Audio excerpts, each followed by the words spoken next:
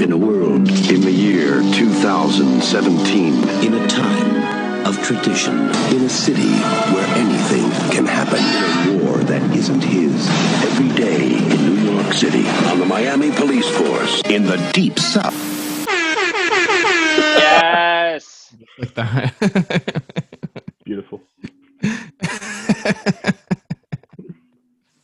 All right, so now we're ready. We've needed that for 2 years. Wait, Eric, what are you doing Saturday, Eric? Coming up with a lie right now.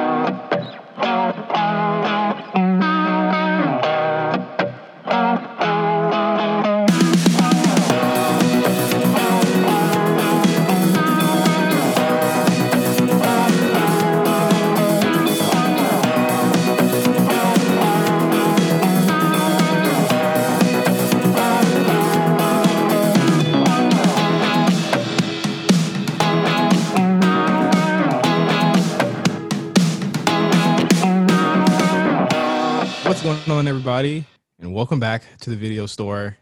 It is I, Justin, here with another episode of Late Fees. I'm here with Dom, Pat, and Eric. All of us here once again joined together in like a daisy chain. All of our hands linked together. What's going on, guys? Daisy chain. I don't even know what a daisy chain is. I'm too old for you. It's like the thing with the... I'm too old for you. Justin just got into crypto.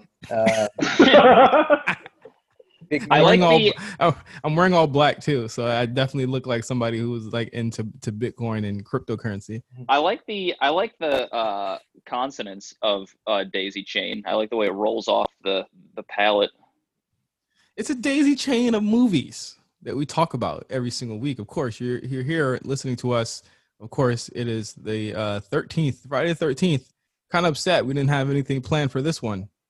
I didn't even realize we knew it was coming. I definitely knew it was coming. We couldn't do a Friday the 13th episode after the 3 Halloween episodes. We could have. We can do it anytime, anywhere. I think we're saving that one in the books for when the franchise eventually comes out of its terrible state that it's in right now. So I'll give you that one. We're never doing that episode. Oh shit! I think that based on that, the Halloween Kills trailer that they put out, I think they read that Friday script that what's his name? The Friday the 13th 3D script from a few years ago. Is it Acosta's script? Nick Acosta? He didn't write that though. I know, but I think the ending of that script reminds me. The climactic moments in the trailers remind me of the ending of that script. So I wouldn't be surprised if somebody finally used the concept that he went with. So I'm excited to see in a year if that's the case. Movie's done as hell, but we still gotta wait a year to watch. In fact, a lot of movies are done as hell. But one thing we're seeing as the year rounds up and wraps up is that a lot of these movies we will not be seeing. A lot of movies don't have a calendar date. A lot of movies are just being pushed all the way to the spring, summer. How do you guys feel now that we have like an official, not like no holiday season for movies whatsoever? I know it's been kind of wild, but now it's like official. But Wonder Woman 84 has not officially moved yet, I don't think. It's not going to happen, but they haven't actually. Yeah. Can they just put it out on DVD? Yeah, just fuck it at this point. I don't care about, I'm not sad about the theater thing anymore. Like, it's officially like, I think we kind of have to accept at this point, like it's never going to be the same. Like theatrical releases are never going to exist in the same capacity. Yeah, even as Regal Cinemas shuts down seemingly indefinitely after news that there won't be any type of season of movies this year. It's looking dire, but it's also looking like they're taking it a lot more serious than they did a couple months ago, and they were like, we could probably reopen. I think Tenet kind of flopping or sort of flopping really helped that. And like, it's expensive to stay open as a movie theater when it's slow. And like every theater has seasons where it's just shitty. You have like 3 months of the year where like it's shitty movies, no one comes to see them, and you have to be really, tighten up and stuff. You can't always operate at that level though. So like right now you cannot keep a theater open by playing like drive-in versions of like Drumline or some shit. Like you have to you need new content. I say that specifically because a friend of mine passed a drive-through in Atlanta that was playing Drumline, and they were actually packed. I would absolutely go see that.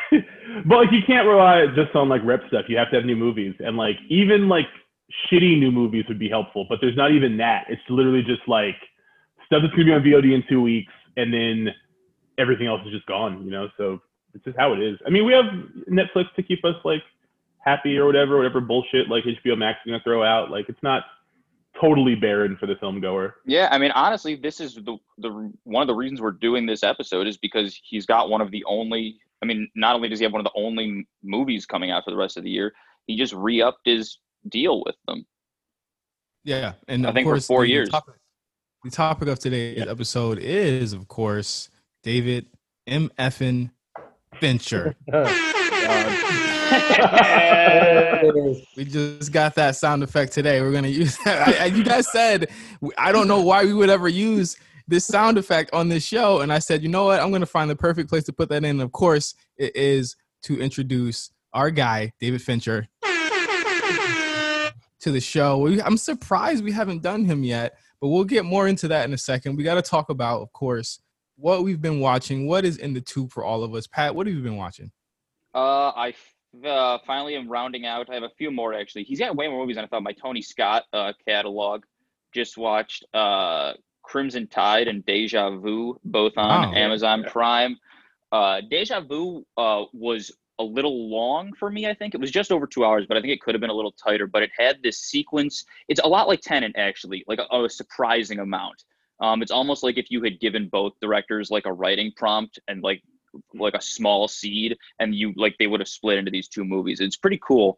And there's a sequence where Denzel basically has these goggles that allow him to see 4 days into the past, and he's driving, and like the goggles are sending a feed to the people who can actually see what the goggles see. So he's just driving in present day, but the people on the other end are like guiding him on like a car chase, basically. And it's one of the coolest Tony Scott sequences I've ever seen, and like a sequence on like any and really a movie that I've seen. And I think it was like these two movies, especially Crimson Tide, with like it's 95, so it's young Denzel. It's just one of the best movie duos ever. Did you see Days of the Thunder? Have you seen Days of Thunder yet? I haven't seen that, and I haven't seen Top Gun. I've never seen Top Gun. It's just never appealed to me. That type of shit. Yeah, just, like, I don't like. But Days of Thunder is kind of like the same movie, isn't it? Like just with cars. It's identical. Like I watched Days of Thunder a few weeks ago, and it's like Top Gun, the kind of way like Casino was like Goodfellas. Like they mirror each other in a lot of ways, but there's little differences. Days of Thunder is cool. It's just not. It's not great. Yeah, the Air Force. I thought Crimson Tide. Sorry, the Air Force was like, we need 300,000 more recruits. We got to make one more movie just like this. Crimson Tide I thought was fantastic. Like I thought I haven't seen a ton of submarine movies actually. I liked them conceptually and I've seen almost none. Crimson Tide I thought was awesome. Hackman was great. His dialogue was hysterical. A lot of dudes in those movies. There's on the submarine there's literally no women in the movie. Deja Vu, like Paula Patton has this weird romance with 20-year older Denzel, but Crimson Tide, so many men. But I mean, Steve Zahn, Gandolfini, Viggo Mortensen, it's unbelievable. And it's kind of like how I feel watching a lot of Tony Scott movies. So whoever's next can go. I do want to bring up an anecdote about Top Gun. Now that it's on my mind, I remember when me and Eric went to Comic-Con in San Diego. Oh yeah, we were hungry, and we were like literally everything in San Diego when it's Comic-Con time becomes Comic-Con. So like all of the restaurants are like South Park's rhinoplasty, and it's like you don't know what they're serving. It's like you don't know what's good. So Eric and I went across the street to this like dive bar that was based on Top Gun, but apparently it was the restaurant that they all hung out at. So everything in the restaurant was Top Gun themed, and I hadn't seen it. I don't know if Eric, you had seen it, but I had no clue what the fuck the menu was even talking about. Yeah, I mean, you know how I feel about jingoistic movies like that, but like I don't have any cultural memory of Top Gun. Like it was never played a lot in my house. I've seen it probably by catching like 10-minute increments over 30 years. On like, TBS. Yeah. Because I know on TBS, when it hit on TBS, I cut right to Cartoon Network. I was not watching that shit. That's the only way I've ever seen that movie. So like, yeah, it had all these like really niche sort of references to the menu, like ice pick chicken sandwich or whatever. I'm like, what? I don't know what this means, but I think it was the bar where they shot either exteriors at or like where Tom Cruise like goes into the women's bathroom and I think has sex with the lady. Yeah, I think so. Dick. Very cool. He's 4'11", so they had to put a step stool down for him. Oh my god, very cool. He stood on the urinal that's for kids. No, he floated because of Hubbard. Eric, let's stay on you. What have you been watching, bud? As you saw, I've been getting desperate. Clearly, for once. I know. I actually like turned to Instagram, was like, please someone give me recommendations for 2020 movies because I don't take joy, much to many listener surprises. I don't actually take joy in like ripping movies up. I actually want to like movies. And I've noticed like all my Letterboxd movies are like 5-star reviews and shit. So I got some, I did watch a few older movies, but I watched First Cow last night. Yes. And that movie was like everything I needed right now. It's just this quiet, very gentle A24 movie about, it's sort of like an antidote to like The Revenant. The Revenant. Eric, before you get too far into this, I want to say I kind of think it's like a really wholesome version of The Lighthouse. It's funny you say it's shot with the same aspect ratio, the really boxed in aspect ratio, but like it doesn't feel claustrophobic. The images are still really expansive. Kelly Reichardt directed it, but yeah, it's like these two men on the frontier, almost like Pelt fur traders, like just a friendship blossoms between these two guys. And yeah, it's like the opposite of The Revenant. Like they're fur traders, but they really want to like bake cookies for each other. And it's like, are there, you know, I'm going to ask. There's no old timey cars because it was before cars. Okay. Well, that's a problem. If there's horses, that's a problem. Yeah. Number two. Lots of horses but like, it's the cutest cow you'll ever see. But you know my second question. Are there black people in it? No, there's a Chinaman, and the rest are like ambiguous. Like, oh, are you allowed to say Chinaman? That's like literally what he calls himself. Yeah, that's like what it's because that's like what it's like here's why there aren't. This is not a good reason, but here's why there aren't black people in the movie because they hadn't brought slaves that far west yet. Yeah. That's like literally why. I mean, that's not shitty, but that's historically why. Yeah, there's natives, tons of natives, and it is just sort of like this really like peaceful sort of like commune that these people exist on. Of course, there's hierarchy and there's like rich, wealthy white people who sort of dominate. But Eric is underselling what a class movie it is. Also, it is. I was trying not to sound like a broken record. It is, and it's hard. I'll say it for you.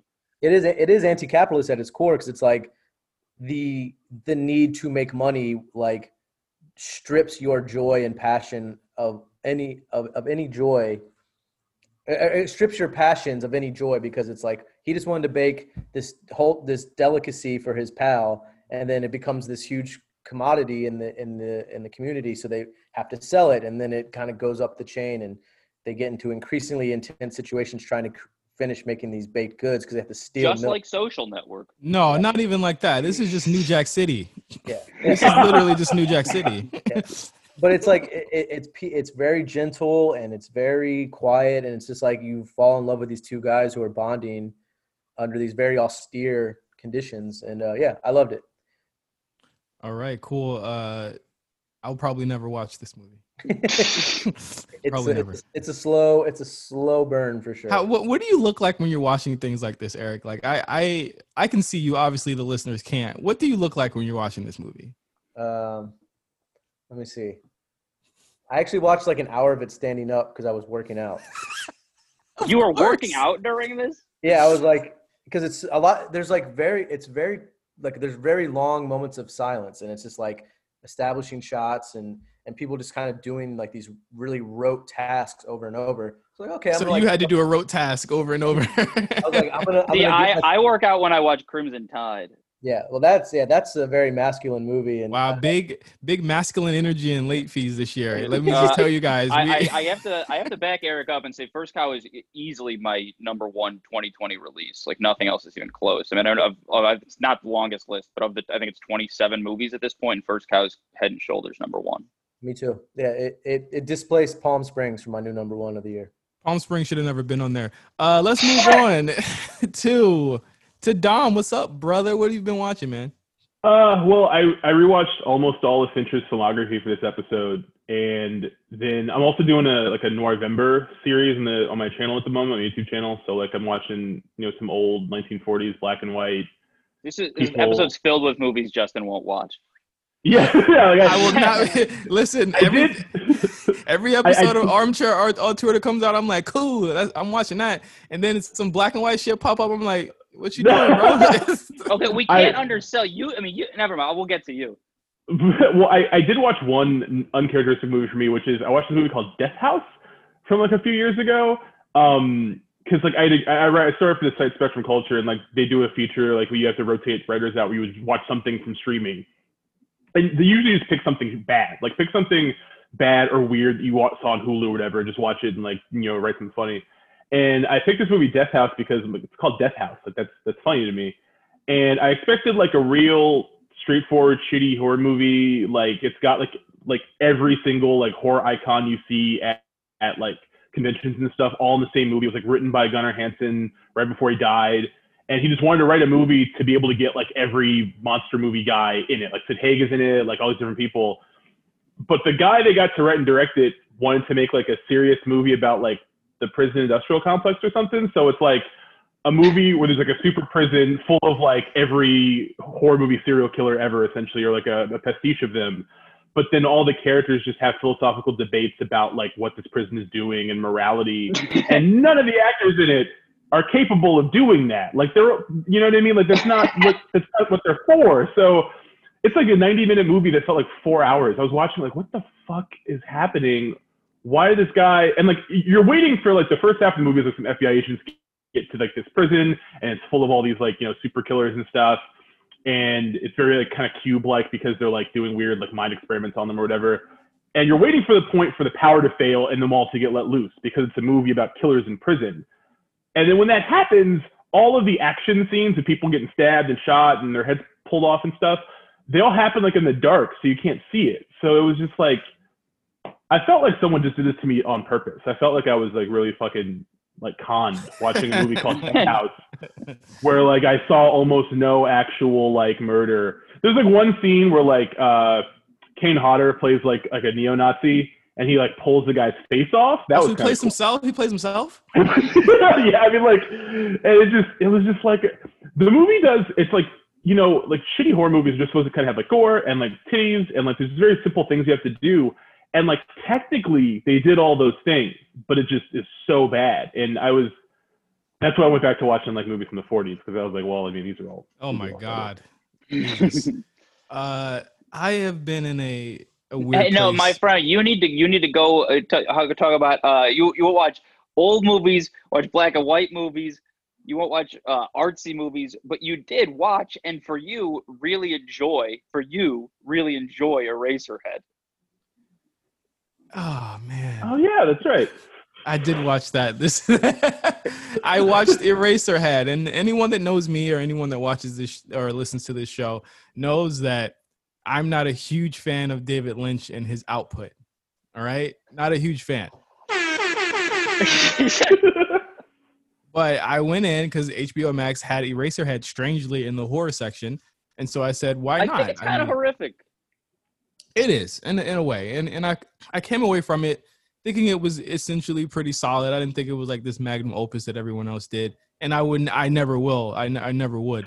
But at the end of the day, I thought it was extremely like disturbing and kind of creepy, but also had a kind of like Maury Povich type feel to it. I think homeboy Henry, is that his name? I think he should have definitely found out whose child that was, and I'll just leave it at that. I think that's a completely reasonable takeaway from the movie. I think I was wondering watching the movie, like, did they bamboozle this guy? Because Exactly. I saw it for the first time the same day that Justin watched it, actually. They DNA tests definitely were around at that point. Let's just be clear. I also have watched. What else have I watched?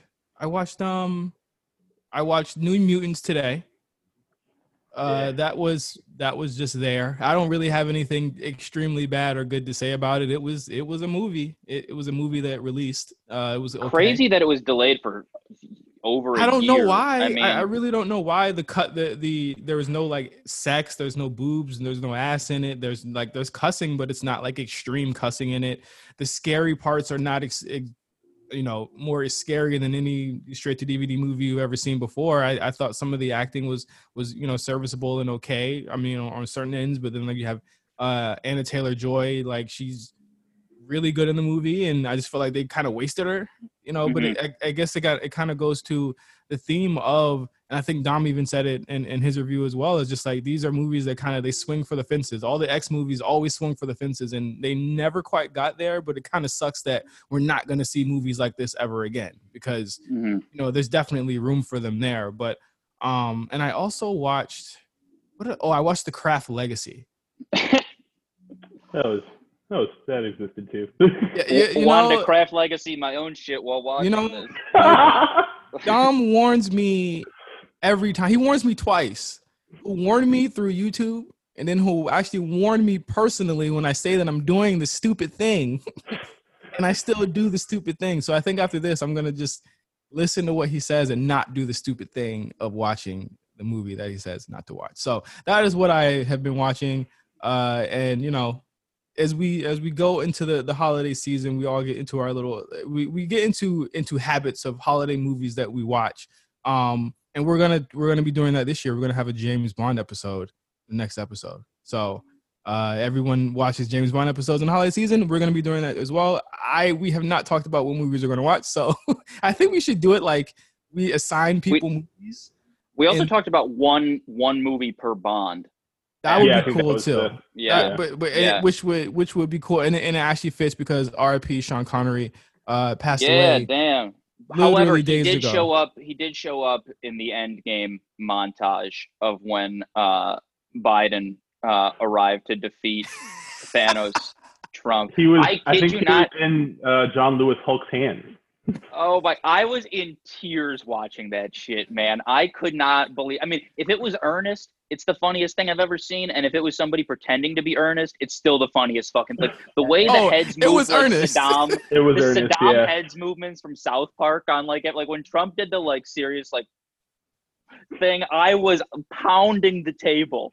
I was clapping at the computer screen like a freaking psycho.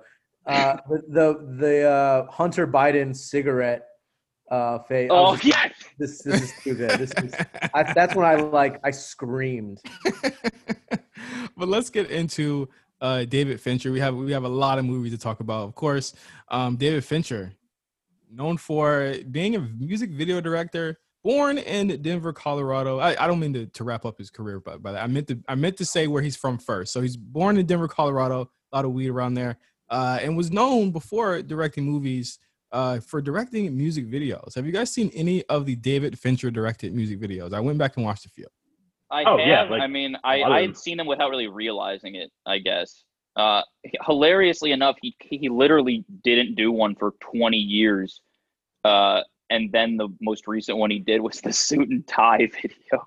So stupid, so weird. But I mean, I think but that too. I think mostly because of Justin Timberlake and his relationship with him, which is really weird too. Yeah, well, it's such a Fincher does have. We'll talk about this. Even with Alien 3, he's as much as he's this really intense filmmaker who shoots 1,000 shots per scene. He's also a very poppy guy, and he was arguably at the peak of that when he was, he put out Suit and Tie the same time he made Gone Girl, and that was easily his poppiest movie. Yeah. One thing that from his music video career that I thought was dope was him doing the Madonna Express Yourself video. He could have retired off of that shit alone. Yeah, he continued going. The Express Yourself video is, iconic in a lot of ways, but that right there should just let you know like the type of style and the type of talent this guy had at the time before moving on to his his debut, if you will, in Alien 3. It's hard to even call it that, man. It is a jarring leap to go from 2 decades worth of music videos. I like, he did some funny stuff with Eddie Murphy and Paula Abdul music video wise, but like, I just can't imagine a world now where your debut is the 3rd installment of a generational spanning sci-fi horror classic. And it's such a funny debut to foist upon this young guy at the time. Yeah, it's kind of like it's kind of fitting though, because I mean, like if you look at a lot of his like music video work and like his commercial work in the 80s, he's like very heavily influenced by Ridley and Tony Scott's commercial work from like the late 70s and stuff. So the idea of him like sort of stepping into like one of his early influences shoes and doing like sort of a return to what the first Alien is like versus the James Cameron Aliens, like on paper it kind of makes sense, but in the movie itself it's just like not. Even there's even sequences in the movie where it's like, oh, I understand why they thought this was good. Like plenty of this on paper seems like it works, but then it doesn't. It reminds me of like it's almost Trevor Rowe-esque, like one indie under the belt and getting Jurassic World or Universe. Yeah. Not to compare Fincher to that fucking piece of shit, but I'm just saying at the time. But I mean, Alien 3 was highly anticipated, to say the least, after James Cameron's Aliens released years before this. It went through, troubled. It doesn't even begin to describe this movie, including they tried to shoot the movie, or they shot the movie without a script. There were various screenwriters and directors attached before they actually brought on David Fincher, who replaced, I believe, Vincent Ward as the director, I believe. They fired him after Prep, I think.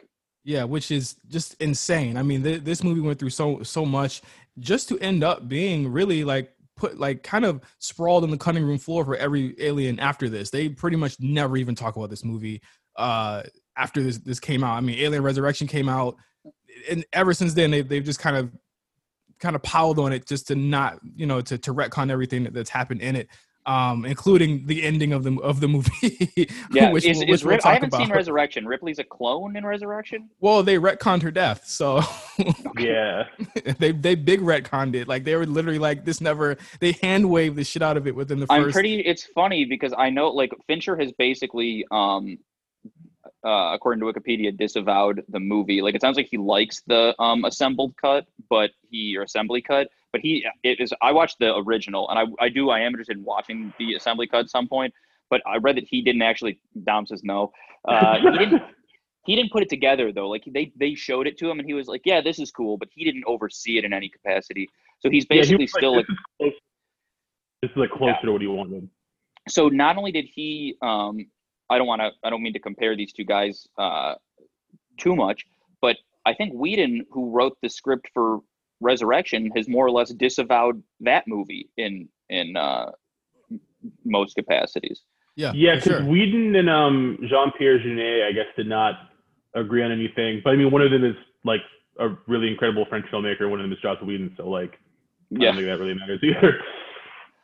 I think that Joss had wanted to make it more like fun and generational and like tying back to like the vibe of Aliens, and like Jean-Pierre Jeunet probably just wanted to film like weird colors and shit. So like that's why Alien Resurrection. Yeah.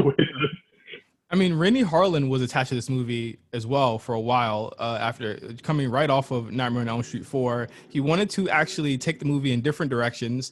He wanted to have the aliens visit Earth, which I don't think we've ever got in any of these movies AVP. Before. I mean, well, that's like super loose sequel to these movies. I'm just saying. But he also wanted to explore AVP watcher.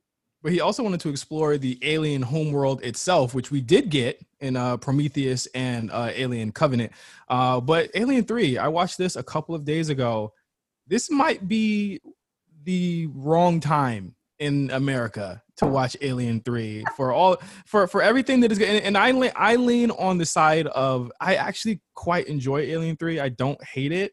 I don't think it's the best of the sequels, but I feel like it has a style that the other movies don't have. And that's what I love about all of these movies. They're all different. So even if it does mirror the first in some ways, it has its own style that is just undeniable. But it's definitely a movie that is more dystopian and really just hopeless and helpless. Like it has Ripley lands on a prison planet where literally the first couple seconds Newt dies. So there's a child murder in the first couple seconds. Stripping the emotional value of the second movie in some capacity. 100%. Like it gives you everything that you went out on Aliens on. Like, okay, they could build off of this, and then Fincher says, "Fuck it." And as I watch this, and this will probably garner a lot of different reactions from you guys, the deconstruction of this movie actually kind of reminds me of The Last Jedi in a lot of ways. I can get a little flavor of what you're talking about. How so? Because again, like I said, it has stripped away everything that you were kind of safe with in Aliens, like the idea that, I mean, obviously Ripley's still a badass, but having characters that you knew, characters that you appreciated, characters that you actually grew to care about. And then it kind of takes everything from the norm. It's like, okay, we thought the alien was over, that we had control over it. And they said, no, they stripped it. They killed people that you liked. They put you on a really barren planet. There's none of the action horror that you saw in the last movie. It went right back to being even more depressing, kind of almost like, I don't know. Like it's not, all of the elements of the first two movies are stripped altogether, and that is like what a lot of people hated about this. Mm-hmm. I think that it's kind of as far as the setting goes. I think it's kind of one of the things that gives the movie the distinct style is that it does kind of look like a B movie version of the first one to some extent, and that's something very yellow. Cool. It's very yellow. Yeah, and I think it's kind of like it reminds me of the third. What's the one after Dawn of the Dead? Was it Land of the Dead? Land of the Dead, yeah. The one where they're in the silo. Dawn of the Dead is Dawn of the Dead, wasn't it? Day of the Dead? Is it? Day of the Dead. It was Day of the Dead. Day of the Dead. Okay, it's Day. I was like saying that. I'm like, it's called something else. It's not Day of the Dead. But yeah, it reminded me of Day of the Dead and like the claustrophobic central location type of thing. But I think it doesn't. Despite having like Holt and other actors who do have a ton of personality, even though they're like gruff guys, they don't really manage to flesh out this prison society in like a successful way, I don't think, or at least not to give it like the same character that the crews of the first two movies have. And it also like kind of, I just think it's a fun movie. I don't hate it, but they do, it also manages to kind of not say that much of like, I think even movies like this kind of accidentally say stuff about the prison system. And this one really, it's like just like crazy prisoners. So I watched the special assembly cut. I've seen the theatrical like when I was like 14 or some shit, so I don't remember very well. And I thought, if Fincher was more into this, it'll be like good. And like they definitely do flesh out the characters more, and like Charles Dance's character and like Hutton and everyone like has more like stuff. Yeah. But because there's essentially no version of this movie that was like properly made, it doesn't matter. It's like Fincher's like a very talented like visual stylist guy and stuff, and like he understands story and details, but like it's his first movie. He has like no support from the studio. He's working from like 6 scripts cobbled together with like strings. It's just like there's no way for the movie to fully work. There's little like 10-minute bits where you're like, if I'd only seen this 10 minutes, I would assume the rest of it is this good. Mm-hmm. And it just isn't. And it's kind of like painful to watch. My conspiracy is that James Cameron was like trying to tank this quietly because he wasn't involved. He wanted it to fail. I'll show this young up and coming scrappy director that he can't fuck with my monument. Well, I mean, even worse, I think like even bigger than Cameron, Fox fucked this up. Ridley Scott fucked this up. Everyone really like fucked this up. Like they did everything that they could, seeing the aliens made so much money, to completely fuck this one up. And the fault doesn't lay on David Fincher, because I mean, as Dom said, a lot of these script elements come together, but they don't necessarily work. So I mean, I don't know if it's just me, but I feel like the prison thing could have been a different movie. It felt like a different movie altogether when you like think about it. I think the concept itself is like cool, and I think that like even like a 5 years later Fincher, if he got to make this movie without having someone like up his ass the whole time, could have made this concept, this structure, this cast, all this stuff work. But like, it's just like, there's almost no movie in history that has like this shitty a production process, this many writers, this much like chaos, and then someone makes it good. Like, that's incredibly rare. So like, anytime like a movie is about to come out and there's stories coming out about like, oh, they've been through 9 rewrites, and this guy, you're like, all right, well, it's not going to work. I know that movie, they're not going to pull that across the finish line. So I just hope there's parts of it that are good, or like you can kind of see what they were going for, but it's just doomed. So yeah. I'm sorry, go ahead. No, I was kind of going to go over dumpster, but I can save it. So the plot of this, Ellen Ripley, of course, survives aliens and crash lands on a prison planet, as I said before, called where is it? It's called Fury 161. It's kind of like a weird, like, not even cyberpunk, but like grunge punk type place. Just space grunge. Yeah, with a lot of sweaty. This is a sweaty movie, by the way. A lot of sweaty, dirty men's, including. They've never even seen a woman. Including Charles S. Dutton, who plays Leonard, who's great in the role. He was one of my favorite characters. Charles Dance is in this. Brian Glover. A lot of other people. Of course, Lance Hendrickson makes a cameo appearance as the voice of Bishop. We got to shout out Pete Postlethwaite. Is that how you say his name? Yes. Yeah. Rest in peace. Yeah, R.I.P. And Yeah, another pod favorite, The Town. But so she Tell him to clip your nuts. Sorry. So she lands, and the idea is that Ripley is a ticking time bomb. We know that she had a face hugger that attached to her, and she has a alien inside of her. And of course, there is another alien that came out of the ship, the one that I believe killed Newt. And so like basically, it's a ticking time bomb. You have to find the alien, but Ripley knows that she has one inside of her, and she knows that she has to stop this before it goes. It gets to Earth. So that is pretty much the plot, and it's like the machinations here are that like she's the only woman here, and she has to be the bigger badass out of all of them. And there's a very lengthy sequence of her having to prove herself to the inmates. How did you feel about Ripley kind of owning this character, or Sigourney Weaver kind of owning this character this time? Because this portrayal of her is something that we see throughout the series after this. I think that like the coolest thing about Sigourney Weaver in Alien 3 is that very few movies have a character, like a final girl-esque character, whatever, that goes through a lot of shit, and then in subsequent movies, like you always feel like there's sort of like a stunted growth with them. I feel like in this movie, even though stuff doesn't work, you believe that she's lived through the first 2 movies, and she conducts herself like I've already explained this shit to Paul Reiser. I already know what's going on. Like, so there's something about it that's actually kind of like interesting. That doesn't really happen in 4 because of like the clone shit. But like here, you really buy the baggage from the first 2 movies. It makes it really feel like it's a cohesive universe solely from her performance. It's one of the like. Sorry, go ahead. No. Go. And it doesn't feel condescending either. Like this was what 2 years, 3 years before like G.I. Jane and sort of like the original kind of like girl boss approach to female centric like heroines, especially in the military. Yeah, exactly. So or in military settings. Exactly, where it's like stripped of all vulnerability and just like The Rock's favorite word. Oh, she's badass, but with no any sort of interiority or like. Yeah, I mean, even movies like Private Benjamin were coming out. A few years after this. Yeah. So yeah, like Dom said, like the lived-in experience is very real and can tell.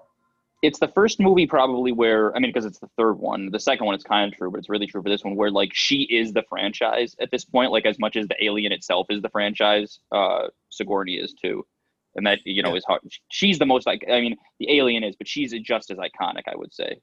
Sure. And we get a lot of alien in this movie. It is now, and again, the idea that the xenomorph kind of becomes whatever it absorbs. So the first thing that it absorbs is a dog in the movie. So it's on its hind legs. It's moving. Looks like we mentioned it looked a little low budget. It looked a little low budget here. What do you guys feel about the alien in this movie? It's impossible, especially because it comes from the dog, to not think of the Thing sequence where the Thing emerges from the dog, which I just saw 2 months ago. and the practical effects in that scene are grotesque and they look absolutely amazing. And this just like, you can see the like almost a static outline around the alien when it's on screen, and it just it hurts, man. Practical is always, it will kick the ass of VFX any day. However, I am partial, and I'm probably alone here. The xenomorph in what's the Danny McBride one, the most recent one, the really angry Covenant. Oh, Covenant, yeah. When it's like you see the full like all black xenomorph on like the bow. When it's on the that haunts me. Like that imagery to this day was like got under my skin. But yeah, this one is almost like laughable. It's the squibs argument. Like just give me the blood squibs. Don't give me anything digital. I think it's less the fact that it's digital and more the fact that it was like digital done bad. It was not a process where like you have someone like Fincher to see it all the way through and like pick it apart. I don't remember this from when I watched the assembly cut. It's way too long and it put me to sleep like 4 fucking times. So I don't remember, but I'm pretty sure, isn't Alien 3 the one that has like the iconic thing where like the alien gets all up in her face and like sticks the tongue out and stuff? Like remember that was like that was like a really parodied and like big pop culture thing in the movie. And in the assembly cut, I can't remember if it's still in there or not. And I'm like, this is the one shot from this fucking movie I remember from when I saw it when I was a kid. And I don't know if I just like dozed in that sequence ever, but like, it's weird to me to think about that, even though this movie is like a nothing burger for most people, like most people don't have like fond memories of Alien 3. Moments like that stick out in like the cultural conscious more than anything in Resurrection or AVP or even like stuff in like Prometheus and Covenant, really. And I thought it was funny. Think of that scene itself. Like that scene is like kind of an encapsulation of what the xenomorph is to Ripley and what it is as a creature. Like it is to me like a super sexual being. Like even the way that Geiger created these things, like they're like naked essentially, and the only way like they are these types of creatures, like the long tail, it's phallic, all of it, like literally everything. If you can look at any single Geiger image and not think like this man was horny, like you can't do it. Can't do it.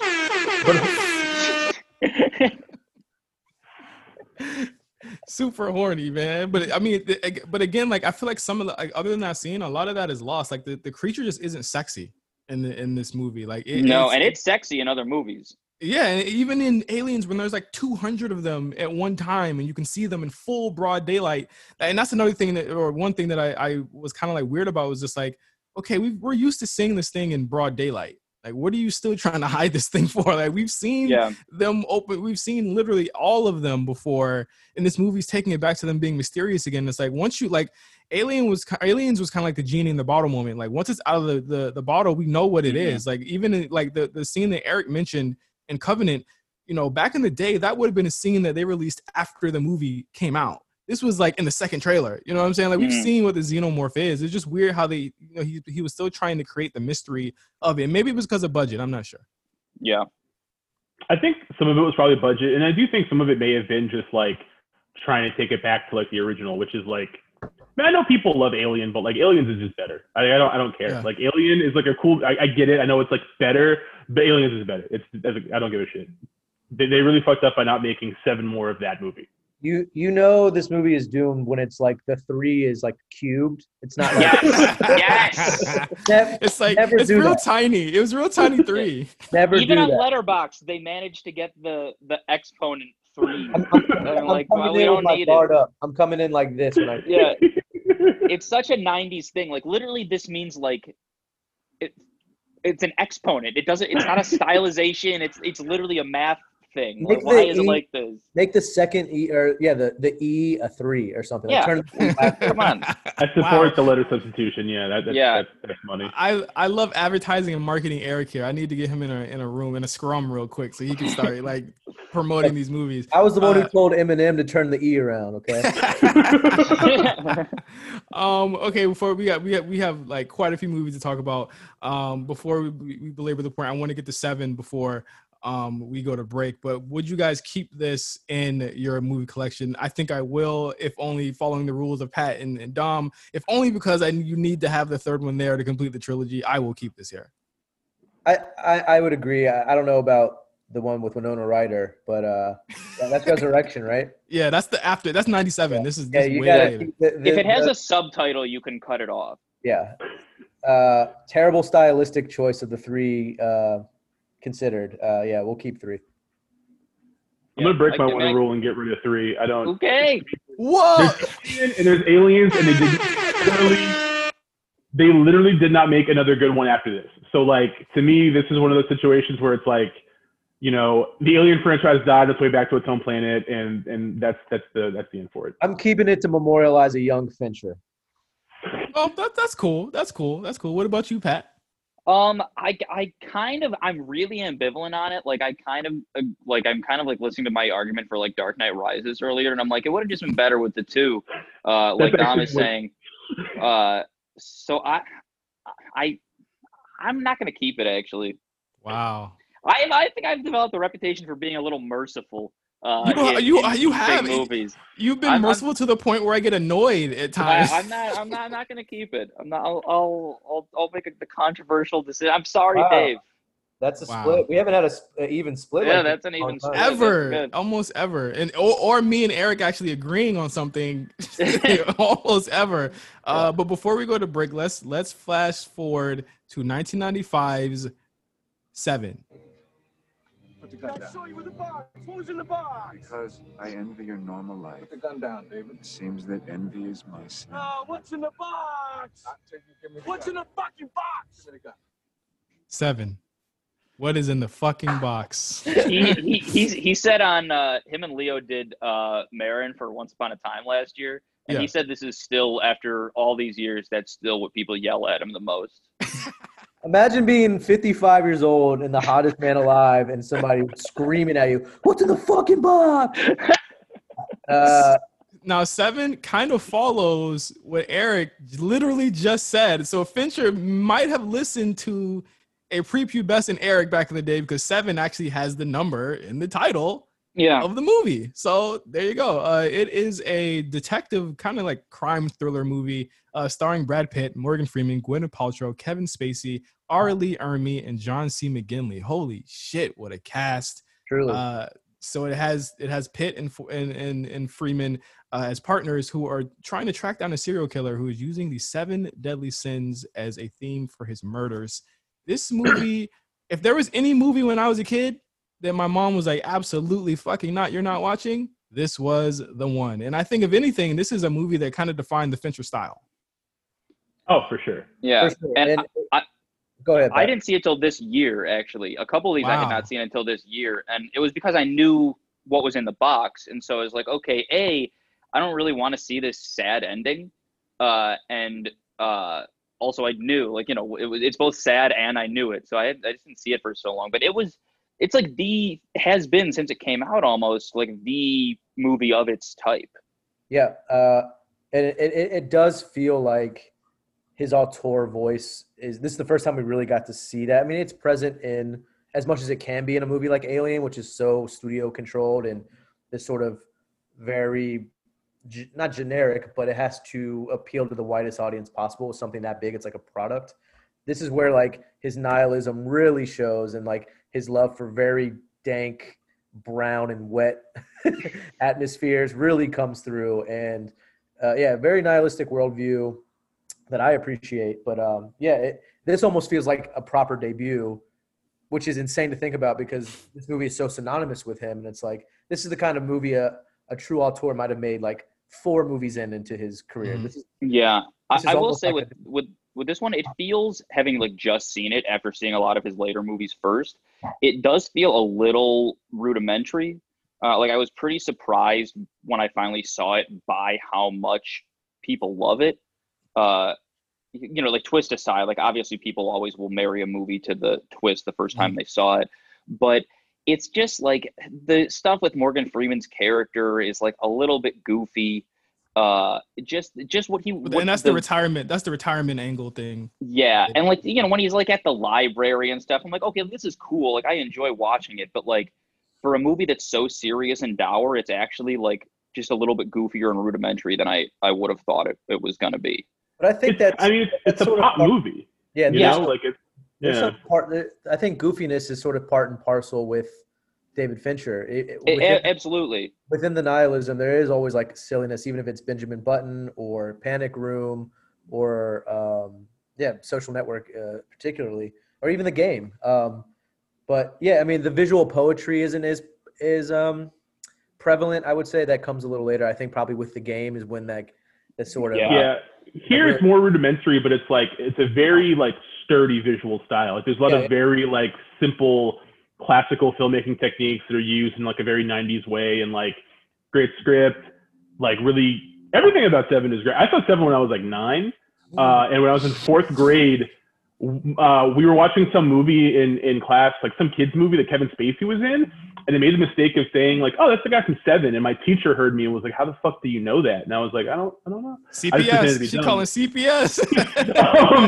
But like I've seen Seven like 30, 40 times. Like I've seen it so many different times, and like the one thing I think that's really interesting about this movie is like pairing it with like Bad Boys in a way, because like Michael Bay and Fincher like used to work together when they were like music video directors. They worked for like the same studio house, whatever. And like all reports are that Michael Bay was like little David Fincher. Like he just wanted to be like Fincher. If you watch a lot of the music videos side by side, you'll have like a really dope Fincher video and then like the shitty dumb version of it that Michael Bay did that like looks similar, but is just like hollow and about nothing and has more tits. Yeah. And like they both burst onto the scene around the same time with like 2, black actor led like sort of buddy comedies. I mean, buddy cop movies. I mean, like Seven's not like a comedy at all, but like they both have. It's interesting watching the two of them together because they both are such like a bolt of inspiration between what these guys, the rest of their careers would be like, but on a smaller scale and a more intimate scale, like, establishing who they are to everybody and, vastly different ideologies and like styles, but they make for a weird double feature. I did it once. It was very fascinating.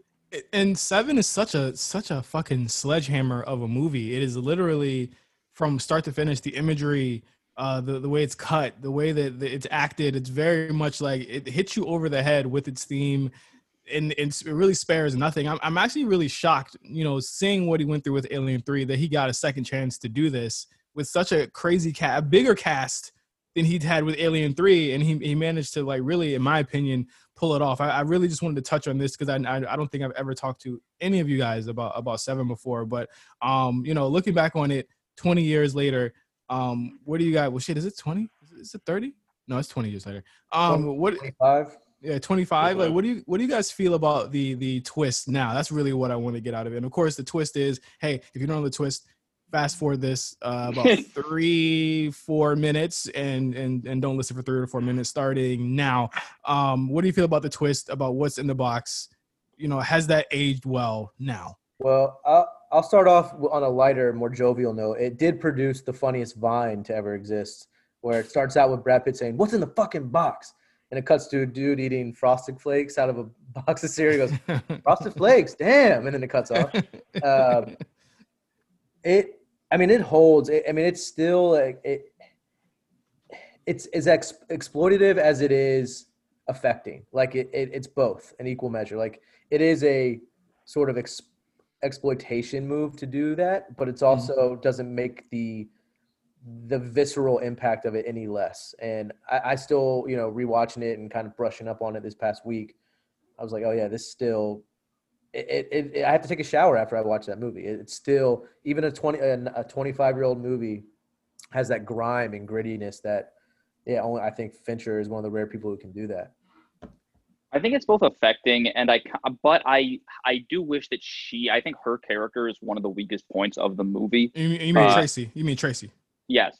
Yeah. So I like, you're sad for him, but like that was the thing that kept me from watching the movie, because I just thought I was going to be so sad for like this couple basically, and it works for the movie, but it didn't hit me emotionally the way I thought it was going to, or literally the way I had feared it was going to for years. Not even when he says that she was pregnant. That was just edgelord shit to me. That didn't hold up as well. That's actually what really why I don't like it. It does feel edgelordy to me in a way that he isn't anymore. I will say 2 things. One, I think the main reason that it doesn't really emotionally hit people, even people who really like the twist, is that even with more screen time, even with like more, like robust writing, just who likes Gwyneth Paltrow, I think, is a big thing. It's just like, Yeah. I can't think of any movie where I'm like, this was like one of the best, like most famous roles for her, especially at the time, I think, right?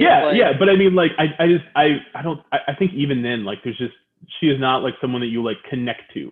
And I think if you had casted anyone other than her, like, even without better writing, it would have worked more in terms of like the emotional effect, because like you connect to them. And I don't think people connect to Gwyneth Paltrow.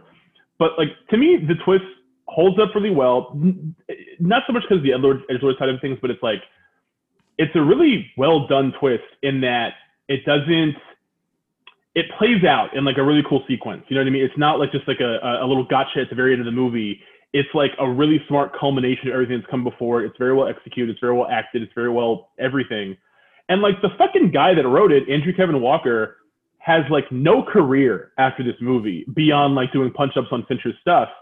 And around the same time, the guy that did the other big mid-90s movie twist, Chris McQuarrie, for Usual Suspects, is now making movies with Tom Cruise, like hanging off of planes and shit. And like, I like Chris McQuarrie a lot, but I've always thought that was kind of like an injustice. So, like, Andrew Kevin Walker is like very clearly a very talented screenwriter, and I don't know what the fuck happened to him. Like, only other like non-Fincher related credit he has is like 8mm. So maybe he was just too fucked up mentally to write movies people want to watch without someone guiding his hands. But I don't know. It's always a bummer to me. It's funny that he wrote 8mm, because I also think 8mm is a pretty gross movie that I thought I was going to love after like the first 30 minutes. But then it gets like, I just think it gets like kind of bad after that. Like, the world that Cage is exploring, like his like, our stuff film's real. And it's like, that's why you're here. What is this movie about? And like, compared to like 8mm, 7 is like my favorite movie. Yeah. So that is 7. Really, really quick. Not too deep into it. But are we gonna keep this one really quick, Dom? Oh yeah, of course. Pat, I got to keep it because people might want to watch it. Eric, absolutely gonna keep it as well. It's one of my favorite movies. When we come back from the break, we're gonna talk about the fall of American democracy with The Social Network on Late Fees. When we met in January, I expressed my doubts about the site, where it stood with graphics, how much programming was left that I had not anticipated. The lack of hardware we had to deal with, site use, the lack of promotion that would go on to successfully launch the website. This was the first time you raised any of those concerns, right? I'd raised concerns before. Bullshit. Not to us. Gentlemen, I'm talking about at the meeting in January to which this letter is referring. Yeah. Let me rephrase this. You sent my client 16 emails. In the first 15, you didn't raise any concerns. Is that a question? In the 16th email, you raised concerns about the site's functionality. Were you leading them on for 6 weeks? No. Then why didn't you raise any of these concerns before? It's raining. I'm sorry? It just started raining. Mr. Zuckerberg, do I have your full attention? No. Do you think I deserve it? What? Do you think I deserve your full attention? I had to swear an oath before we began this deposition, and I don't want to perjure myself, so I have a legal obligation to say no. Okay, no. You don't think I deserve your attention? I think if your clients want to sit on my shoulders and call themselves tall, they have a right to give it a try, but there's no requirement that I enjoy sitting here listening to people lie. You have part of my attention. You have the minimum amount. The rest of my attention is back at the offices of Facebook, where my colleagues and I are doing things that no one in this room, including and especially your clients, are intellectually or creatively capable of doing. Did I adequately answer your condescending question? All right, everybody, we are back on Late Fees. I'm going to use this all episode long. Blame Dom for this. We are talking about David Fincher. Right before the break, we talked about Alien 3 and 7. Of course, David Fincher's filmography is so like multi-layered that it takes us forever to like go through his movies. But we did have to watch 2 movies for this episode. One of them being Alien 3, the other being Social Network. But I don't want to I feel like it's like a disservice to skip over everything else. So, of all of his movies before Social Network, which one would you guys like to talk about right now? So it's The Game, Fight Club, Panic Room, Zodiac, Curious Case of Benjamin Button. Just so this episode doesn't go 3 hours. I think so. This episode isn't as long as Zodiac, even though I would like it to be. I will say briefly that I just hit, I think, 208 new movies this year. Zodiac is the clear-cut number 1. of the movies that I've watched this year. I love it so much. I've watched it like 3 or 4 times. But I think we should talk about Panic Room. Wow, Panic Room. Okay. Panic Room 2002, starring Jodie Foster and Kristen Stewart. Actually, Forrest Whitaker, Jared Leto also in this. Jared Leto with the cornrows. Hey, if this came out in 2020, I don't want to even see what the tweets are going to be about. Okay, it would have been a meltdown on all social media if this came out. This was a David Cope screenplay, or it was written by him. I remember. Nicole Kidman was originally supposed to be the Jodie Foster character. Okay. That would have been something else. But what do you guys think about this movie? This is a movie about a woman and her daughter that were they're stuck in a panic room trying to hide from burglars in their new home. I remember when it came out, I didn't know who David Fincher was or like anything about movies, and I was like, this seems dumb as hell. But then I watched it this year, and it was like, it aged really well outside of some of the like experimental CGI he insisted on using, like when they transition between floorboards and 17-inch walls of steel and, you know, that type of shit. I love the 3 guys together. I think they're a hilarious and kind of believably against each other group of criminals. And I think that Kristen Stewart and Jodie Foster are a really weirdly believable mother-daughter combination. Yes. It's great casting. Casting. That stuff, fathers, sons, mother-daughters, sometimes they get brothers and sisters right in movies. I don't think they get father-son, mother-daughter combinations right very much, and this has to be one of the best ones ever. I mean, at least not in these types of movies. Mm-hmm. But I mean, I think that one thing that a lot of people talked about was the portrayal of like diabetes in this movie as well. Oh, yeah. It's true. It's a huge part of the movie is the like the syringes that she has to go back and get because she's gonna because Sarah's gonna have a seizure or whatever. She has a seizure, and then that's a whole subplot. And I thought that was like actually like it not only provided a sense of empathy for the character, but also like a sense of urgency for what was going on in the movie. And I thought that was actually a cool little aside in the middle of the movie there. Mm-hmm. I mean, this is late fee, so of course I have to bring up like this is obviously a 9/11 allegory. Everything changed.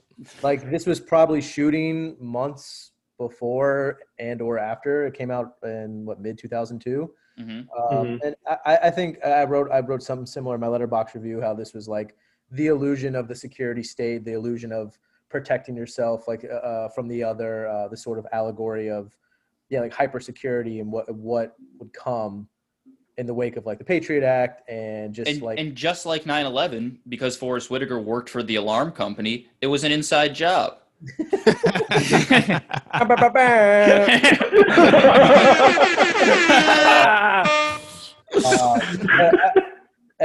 This goes to quote Pafif, like they just don't make movies like this anymore, where it's like equal parts. I mean, and Fincher has sort of been walking this line his whole career, as we were saying, like can be nihilistic and goofy, sort of highbrow, but also schlocky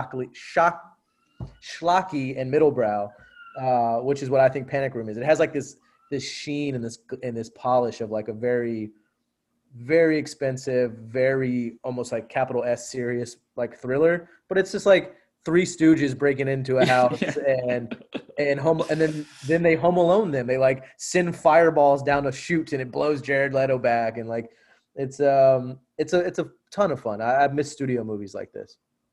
I think Fincher's like the king of modern day blending prestige with like popcorn shit. You know what 100%. I mean? Like he's a very serious filmmaker. His movies are very like visually, like detailed and stuff. But like ultimately he just wants to do like he wants people to have fun the same way. You know what I mean? It's why him and Reznor work so well together, because Trent Reznor. Oh, for sure. Listen to the bass lines on Trent Reznor after 2004. He's a pop, like those are poppy bass lines. Yeah. It is sometimes. Yeah, that's a great way to put it. I think. Popcorn and prestige, I think, is the great way to put it. I mean, because you're watching like Social Network or the opening credits of Girl with the Dragon Tattoo, and you're like, this is so serious, but it's awesome. And that like it's how you feel watching his movies. Well, the Girl with the Dragon Tattoo is like a Bond movie, like a fucked up Bond movie. I think it's better than some of the Craig Bond movies. Absolutely. Yeah, I think the one thing that I was looking at for this movie when I first saw it was I was like, when is the Home Alone shit gonna crack? And I mean, once it happens and all the booby traps come out, you're like, okay. Yeah. Like I really enjoy all the booby traps in this movie. But again, like Jodie Foster, man, is she like an unsung hero? I feel like we don't talk about Jodie Foster. I think she's fantastic because then she kind of just made worse versions of this movie afterwards, like Flight Plan, and what's that movie? The thing with Hotel Artemis. Yeah. And like the Brave one where she like guns down criminals. Oh yeah, I remember that one. Like, she's just I think probably because of people's obsession with her sexuality to no in no small part, it has had an impact on her career. And I think that just what she is really good at is not something that is written often enough, because think about Clarice or in Sounds of the Lambs or her whatever character's name is in Panic Room, and it's like, oh, these roles just don't exist for women in most cases, and that's why she is an unsung hero. I revoke hero status for her molecular defense of Mel Gibson all the time. Oh shit, she did that? I didn't know about this. No, I knew Eric would know. I knew Eric would know something. I'm sure she's fine, but whatever. Fat Man on streaming services next month. 24th, I think, yeah. End of the month. I Mel Gibson killing like a USPS worker is just what we need right now, apparently. Let's go into Social Network. Woo! 2010, still Fincher's most critically acclaimed movie. Biography written by Aaron Sorkin. Adapted from the book The Accidental Billionaires. It is about the rise of Facebook with Mark Zuckerberg and Eduardo Saverin and Sean Parker, of course, played by Jesse Eisenberg, Andrew Garfield, and Justin Timberlake, respectively. All elite casting. We're going to gush about this movie for at least 10 to 15 to 20 minutes at this point. Okay, we have to, I think, before we dive into this really deeply, I'm going to forget this if I don't say it now. The Social Network is a lot like Fight Club to me, in that they've both kind of been co-opted by the thing that they're meant to skewer. The same way that like Bruce Springsteen is like, please stop playing Born to Run for the troops. It's a protest song. Like, I'm begging you, Republicans, stop playing it. It's not good. And this is the same thing. It's like, Justin, you were saying how like Kanye thinks that he watches this movie and thinks that Jesse Eisenberg is the good guy, or like that Tyler Durden is the good guy in Fight Club. The bad types of people have attached to this movie. Yeah. And I know it sounds really bad. It's like the Wolf of Wall Street thing. That people think Jordan Belfort is like the hero of Wolf of Wall Street. Yeah, and or like Always Sunny in Philadelphia. Like the wrong crowd doesn't recognize. They have zero self-awareness to realize what this movie is trying to say. And not to say, I would give that a pass in 2010 before we knew what Facebook really was going to become and what it is now, which is a literal global surveillance panopticon and recruiting tool for fashion. Like the least in a world of horribly unprogressive social media sites, it's the worst one. It's the most anti-democratic. But it's also anything we have. It's the easiest though. Isn't that why we use Facebook? Because it's the easiest thing to use. With Twitter, you have a restriction. With Instagram, it's literally like just pictures. And I think it's everything. I think this was the first one that really, I mean, obviously like MySpace and other things existed in the meantime, but this one really was a sort of zeitgeist defining, even like a psychologically defining social media. Well, it's even in the movie. Like, I was just going to say this. Features are literally like mimicking actual real life things. Like in real life, you don't have a top 8 of your friends. So like MySpace was like not realistic. When you walk into someone's house, they don't have like theme music playing and stuff. You know what I mean? But like Facebook actually did in some ways replicate like collegiate, social, whatever life. Yeah. I think the Fight Club comparison is really interesting too, because like Fincher is such a touchstone guy for depicting like the evolution of masculinity, like in America specifically, because like Fight Club is like 90s, like, you know, bros, and I mean it still rings true to like Proud Boys and shit like that today or whatever.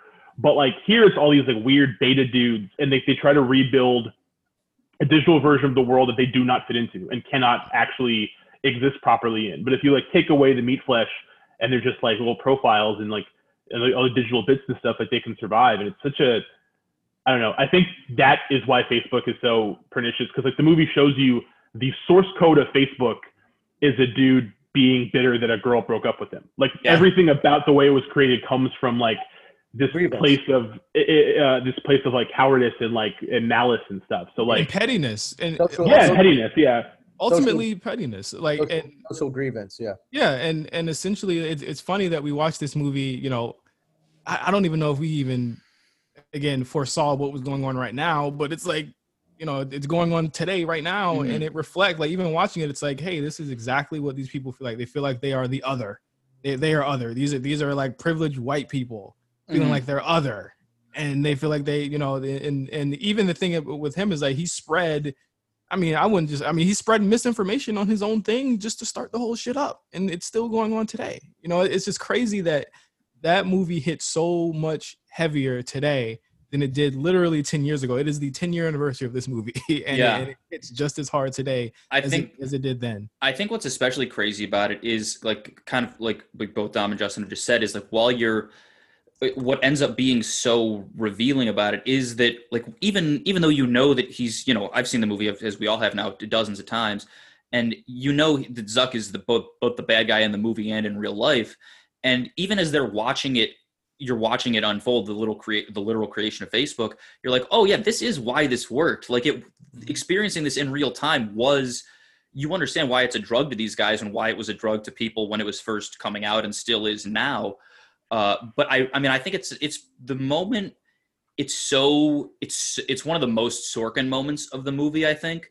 But it's why Sorkin is sometimes he is a good writer. He's an idiot, but he's a really good writer. He's kind of lost what he doesn't really need to be done more or anymore. But for a while, he was an amazing writer. And the moment when Zuckerberg realizes like, oh, I have to add the relationship status to the website, and then he runs home and he's like, oh, now it's done. Like, it's an amazing fucking moment in the movie. I think in American filmmaking in the last couple decades, it's just really like, oh, look, that's why we all thought that. And Zuckerberg thought that too. Like, okay, good.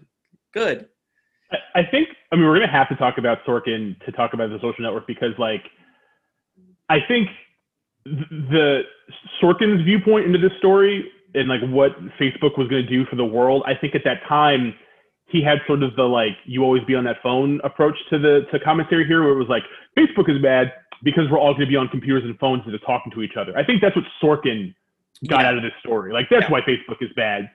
And I think Fincher understood, like, no, it's going to be more destabilizing than that. You know what I mean? Like, at the time when people complained about social media, it was like, it's going to be so bad because, like, you're never going to be face-to-face. You're only going to Facebook people or whatever and all that dumb shit. And it's like, no, it might actually lead to the end of democracy. Or you know, it's so much worse than that. And I think that The Social Network is a really interesting culmination of, there's like, okay, so in filmmaking, right, there's like writer-directors, guys who like write their own scripts, tell their own stories, and then adapt them and film them and stuff. Fincher is like maybe the biggest, other than like Spielberg, non-writing director who is very heavily involved in the development and rewriting of scripts for his movies. And I read the script that Sorkin wrote for this, I want to say like 6 months before it came out. Like, I remember it released online. I read it like 5 times. It was like the coolest shit ever. They released it online as a publicity stunt, didn't they? Like, I think they might have. Yeah. I remember I was still like in heavy early 20s West Wing brain. I thought it was like all the dialogue is so cool or whatever. This movie came out when I still visited JoeBlow.com. Yeah, it was that era. And when you watch the finished movie, it is so much better. It's a really good script, and I'm glad Sorkin got the Oscar for it. But like, the thing that makes it good is that he had to be in a room with a guy like David Fincher for months going, no, stop that. That's it. Change this. And there's just those refinements. And watching this movie, it's like, wow, there are still little flecks of things I don't like about Sorkin's writing, but this is the best thing he's ever done, because he has someone like Fincher shaping it and like making it what it was. Like, that it's so much more pure, I think. And knows things about the script that Sorkin doesn't seem to know himself. Yeah, it's like he needs someone around to go, no. Yeah. And I think that's the inherent flaw of Sorkin, like, yeah, he gets a lot of shit, and rightfully so, for sort of being like this neoliberal kind of centrist hack.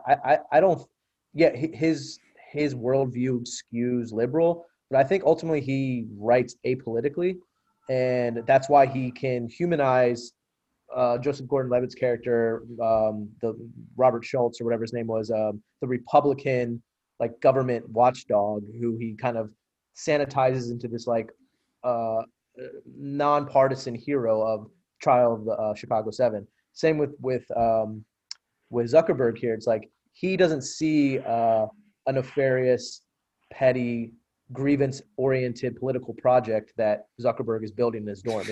He's just a noble but flawed man, and that's why he's attracted to him. He can't deracinate any sort of political ideology from the man. When I think David Fincher comes in and says, like as Dom said, like he can sort of foresee, like, no, this is going to have much more nefarious political implications other than just parasocial implications. And I don't think Sorkin, for all his strong writing and snappy, witty dialogue and rhythmic dialogue, you need a David Fincher to be like, let me draw you back in and keep your eye on the prize here. And yet, it's interesting. Oh, go ahead. And yet, even with reviews, you don't see that even being talked about. Like, we look at this movie as a warning, and it should be. And it was a prophecy that came true. And I think Fincher was looking at it that way too. But you look at reviews for the movie and it hitting, best movie of the millennium and all this other stuff, like, or best movie of the decade. I'm sorry. Like, they're looking at it like, this is making every techie go grab a laptop and start their own empires. Right, and it's making everyone, it's empowering you to just do. And then if like, you don't write King Lear during the quarantine, you fucked up. Yeah. Like it's like, this is the messaging for this movie, created probably way more Zuckerberg, who created startups that probably ruin people's lives. Yeah. And probably like made people broke and bankrupt people. And like, this is not I didn't look at this movie when I watched it this week and say, yeah, this is a movie that would inspire me. It's like, this is a movie that makes me want to be a better person so I don't become like that. Yeah, exactly. Yeah, I did go back and read a couple reviews from 2010 and like sort of Oscar write-ups before, all the nominations came out. And it is just that. It's like almost the same sort of cult of productivity that Silicon Valley, espouses, like very bootstrapsy, very like go get, what's it? Fuck, I'm blanking on the term here. It's it's almost like a cult of self-empowerment, where it's like these guys just like really worked hard in their dorm and created this like very egalitarian thing. I'm like, Eric, this is literally this is like the Instagram millionaires memes that we send each other. Like, literally, yeah. My Discover page has been poisoned by stuff that's like, just like a deep fried drawing of a tired guy. And it's like, get out of bed at 4:30 a.m. every day. Why? Like 10 times more likely to be a millionaire by 40. More head steam for the day. Eat breakfast before everyone else. Finally, some time to yourself. And like every single thing on my Instagram feed is just like faux intellectual, unproven, fake smart, like work ethic stuff. And that all comes from this movie. Yeah. Without realizing like the main seed of that is, have parents rich enough that will send you to Harvard. Yeah. Or know people who like Zuckerberg's ultimate thing is like, I think that's actually what is pretty brilliant about the movie, is that Zuckerberg himself is actually much less privileged. He's very happy to leech off of the privileged because he thinks he's doing something good. Like the Winklevi and even Eduardo, who seems to be, at least based on the movie that I accept as reality, is a much nicer. We're going to talk about that. He's a much nicer person in the movie than Mark, even though he's a more privileged guy. He's also not a straight up white person, which may or may not be relevant. But Sean Parker. And I mean, Sean Parker, for being broke, is more privileged in terms of like kind of zeitgeisty genius than Zuckerberg kind of appears to be, or is in a way that Zuckerberg needs to be led along by Parker. Well, I think not to cut you off. No. There, I want you to continue because you were on a roll. But the Parker thing is, I think that exposes something that we don't talk about enough now. That it's like, none of these people make money; they just shuffle money around. So him being broke yet still going to these $5,000 dinners and buying out sections at VIP. It's like the Silicon Valley bubble is just like an illusion of credit being sort of passed around.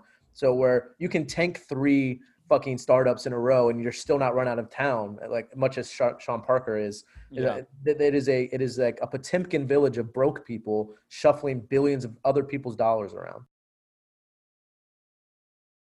Yeah, and I think the way that the movie deals with privilege, is really weird, and not really weird, but it's very telling because it's like, it's weird how he wrote Zuck to not be a character but still be a character. It's like he seems to be like the most disaffected person in the whole movie, but he actually, through certain moments he is affected by a lot of things. Like you look at what he was doing when the guy was doing the zip line, and it's like he's doing these things because he's trying to like feel something, or he's trying to like gain an appreciation for something within his own life. And I think it's really interesting how he is as a villain, because it's like, yes, we know that Sean Parker is a villain. He's blatantly portrayed as such because we can't trust him. We know that he's tanked so many other companies before, and we know that he's really shifty and he likes really young girls, which is something that I don't think people talk about enough, and I think that he should probably be really pissed off about. But Zuck is very much kind of like and I don't know if Fincher meant for it to be that way, but he's kind of like the weird, like almost like what Jesse plays Lex Luthor as in Batman v Superman. It's like he's very much a conflicted but very much in your face at the same time villain, where it's like, hey, I'm literally going to fuck these people over, but I'm going to find really cool ways to kind of commit subterfuge and sabotage everything around me, including my own life. It's very interesting and fantastic how he's written in the movie to be, in my opinion, like one of the biggest villains you've ever seen in any type of movie like this. It's just wild. He's supposed to be, I think he's written to be a tragic villain, because throughout the movie, the bad decisions he's making early in the flashbacks from the court case, in those moments, he doesn't he's positioned to be sympathetic in some way. Even though he's a piece of shit, it's like you're supposed to sort of feel for like these like lonely guys that like can't connect to people and whatever. You're supposed to feel bad for nerds, even though we're living in a world where the nerds won and that was a mistake, right?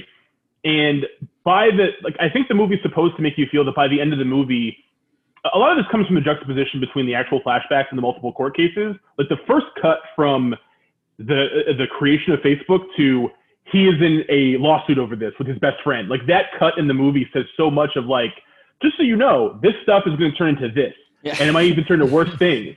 And I think people don't like catch that. Like that last thing in the movie, him refreshing the fucking friend request or whatever, is literally like, if you do this, you will be, this is you. You'll have no fucking friends. The only friend you have we're living that refresh moment right now. Like what the world is now.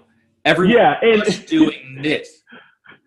And it's supposed to be like a fucked up thing, but I think because of the fact that just from a structural standpoint, how the story is told, there are so many other rich people in this movie, and I think even people that want to be rich also secretly hate rich people when they're not rich.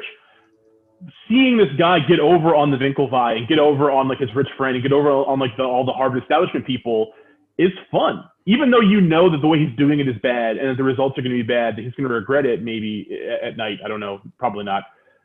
Knowing that throughout the story, it makes you kind of root for him. And it's weird to me that like so many Fincher movies that make really great points are misinterpreted by such large amounts of people. Like Fight Club is like this. Social Network is like this.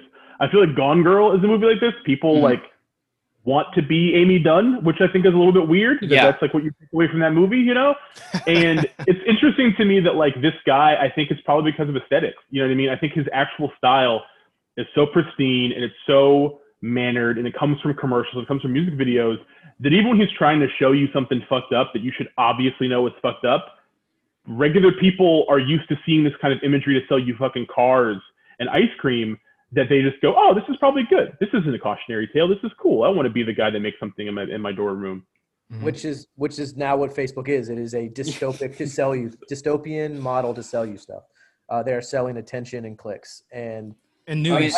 That's the craziest thing is like they talk about this algorithm the whole time, and I think like many other people, this movie was the first time I heard the word algorithm. And do I know what one is? Kind of. But the craziest thing is like you see him, when I love the shot when it cuts from the interior to the exterior of when he's drawing it on the door or on the window, and that algorithm is what is valuable. And like fast forward to now, and the reason that TikTok is so highly valued isn't because, I mean, it is because of how many users it has, but it's because the TikTok has the most aggressively data combing algorithm that has ever existed. Like if Facebook is bobbing for apples in the barrel of your personality, TikTok is doing like a deep scrape of the scum on the very bottom of it. Yeah, all the barnacles. Yeah, it's crazy that like that still, that thing that Zuckerberg wanted, the equation, is still the most literally valuable thing. Yeah, and sorry, go ahead. Go ahead. No, finish your thought. I was gonna say, you might be getting into this, how like our perception of watching that in 2010 versus the reality of watching it now. I'm less harsh on Sorkin because no one could have predicted. Really, I mean, people did have the foresight to see like this. This is bad. This is a canary in a coal mine for like the weaponization of data and privacy and surveillance will and radicalization that was coming down the pike. I don't think anyone could have known the volume and horrifying intensity of it. So I'm a little less nitpicky about him sort of writing Zuckerberg as this sort of flawed but sympathetic guy. Mm-hmm. Because it's also not the real it is a movie also. It's not it's not the guy. Yeah, he does that. He will always do that. He will find a sort of like a tabula rasa and sort of let us project onto him. So I like Sorkin's dumb Steve Jobs script. I do too. I think it's like we talked. Great. I think it's so good. Yeah, such a good script, and Danny Boyle directed the shit out of it. But I will give him shit for like making Zuck like this hyper articulate, kind of witty, like clapback king. When like he has great clapbacks in the movie too. And that's a testament to Eisenberg. But like you watch the real Zuck in these Senate hearings where he's getting grilled, and he's just like fucking lizard. A melting, I would say a melting lizard person. Like there's nothing going on behind those eyes. Yeah, I mean, speaking of Zuck and Senate hearings and stuff like that, like let's talk about the accuracy of the movie. Pretty much everyone has come out and said this is really not how it went.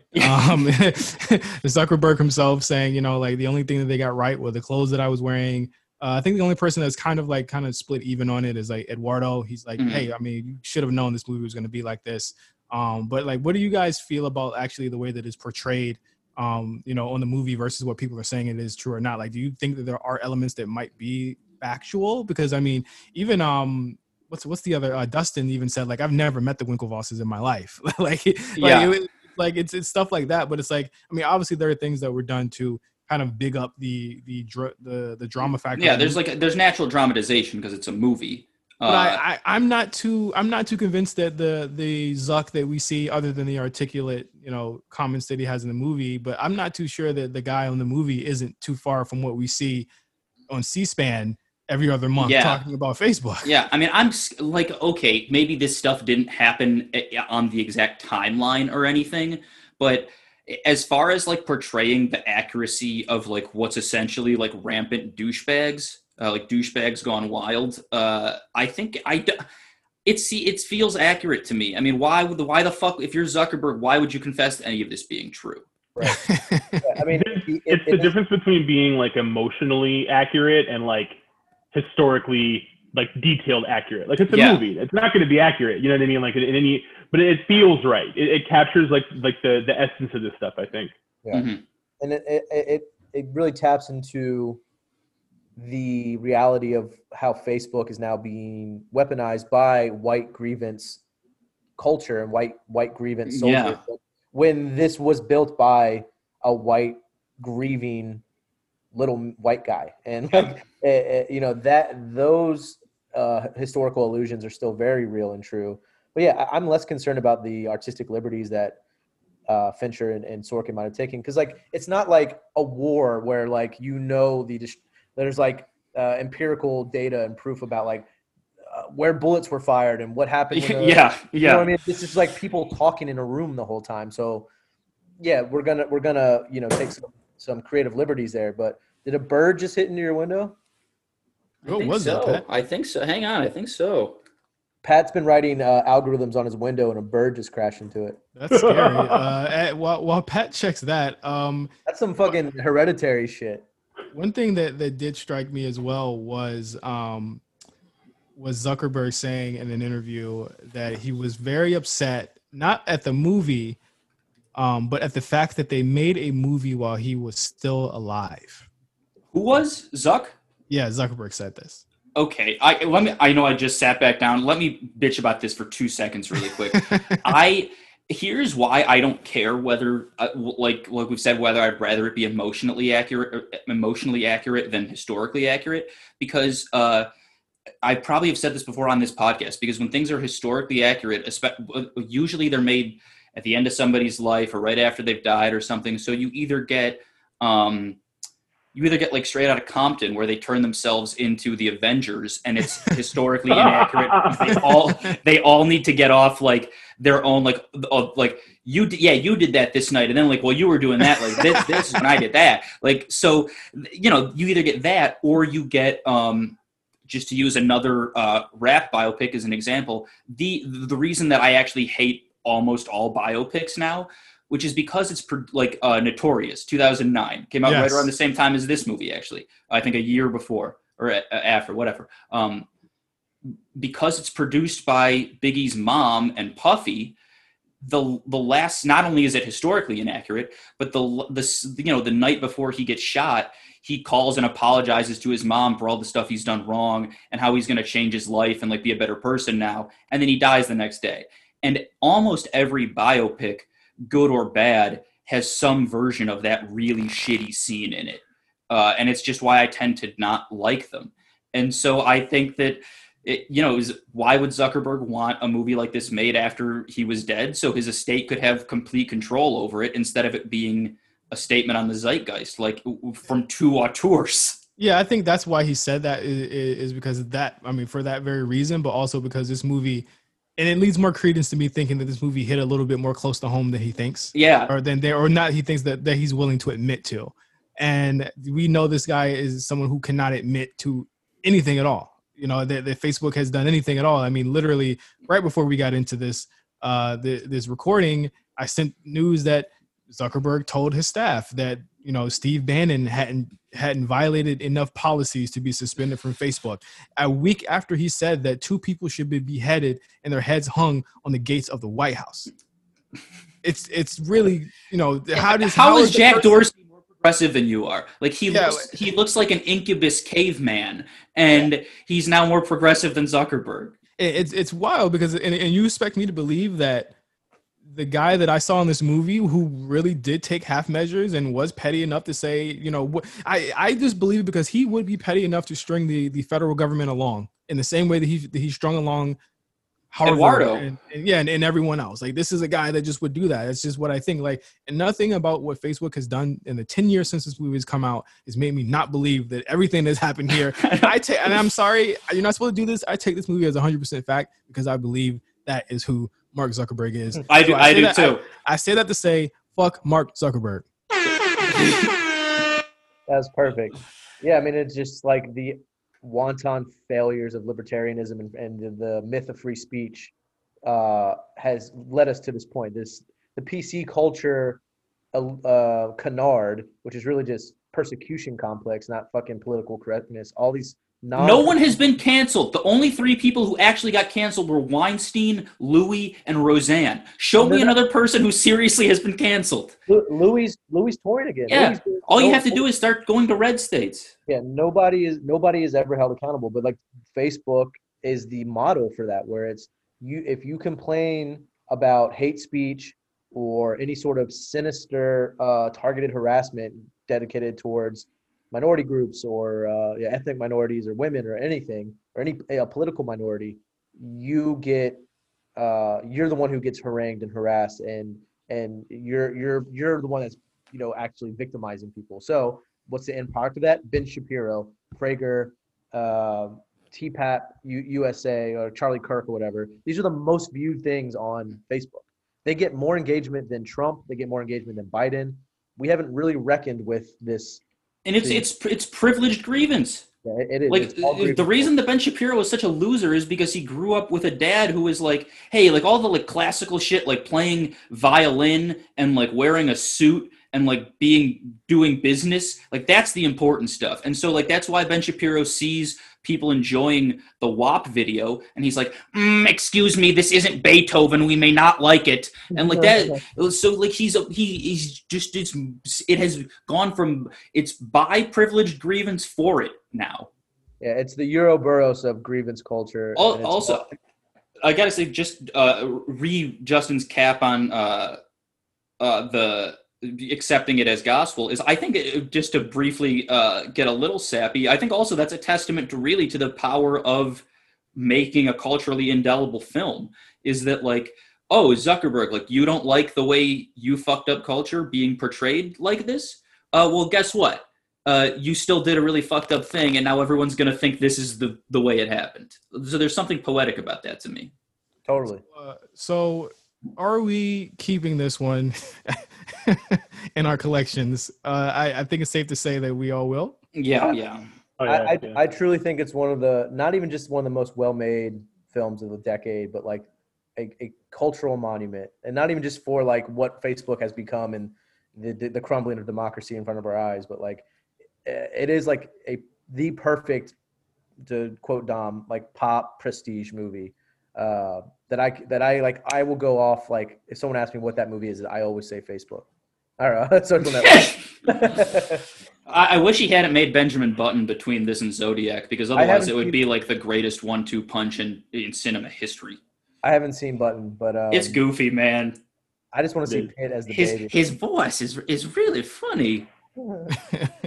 Well, that'll close the book on David Fincher. I feel like we have another episode about him in the tuck one day down the road, but he's a late fees favorite here. I love Fincher. Everybody else loves Fincher. But one thing we also do love is James Bond. We come back with you in 2 weeks. We're going to be talking everything James Bond from start to finish, how ridiculous these damn movies are. I cannot wait. This is going to be a funny and cathartic episode for everybody. It's coming at the right time, right for the end of the year after all of the stressful stuff is over with. So in 2 weeks, kick back and enjoy our James Bond 007 watch, and watch along with us as well. Thank you guys for listening. If you want to subscribe, make sure you hit us up at RNC Watch, and make sure you follow us at RNC Radio Live on Twitter. So for Eric, Pat, and Dom, I am Justin signing off one more time. Here goes the air horn.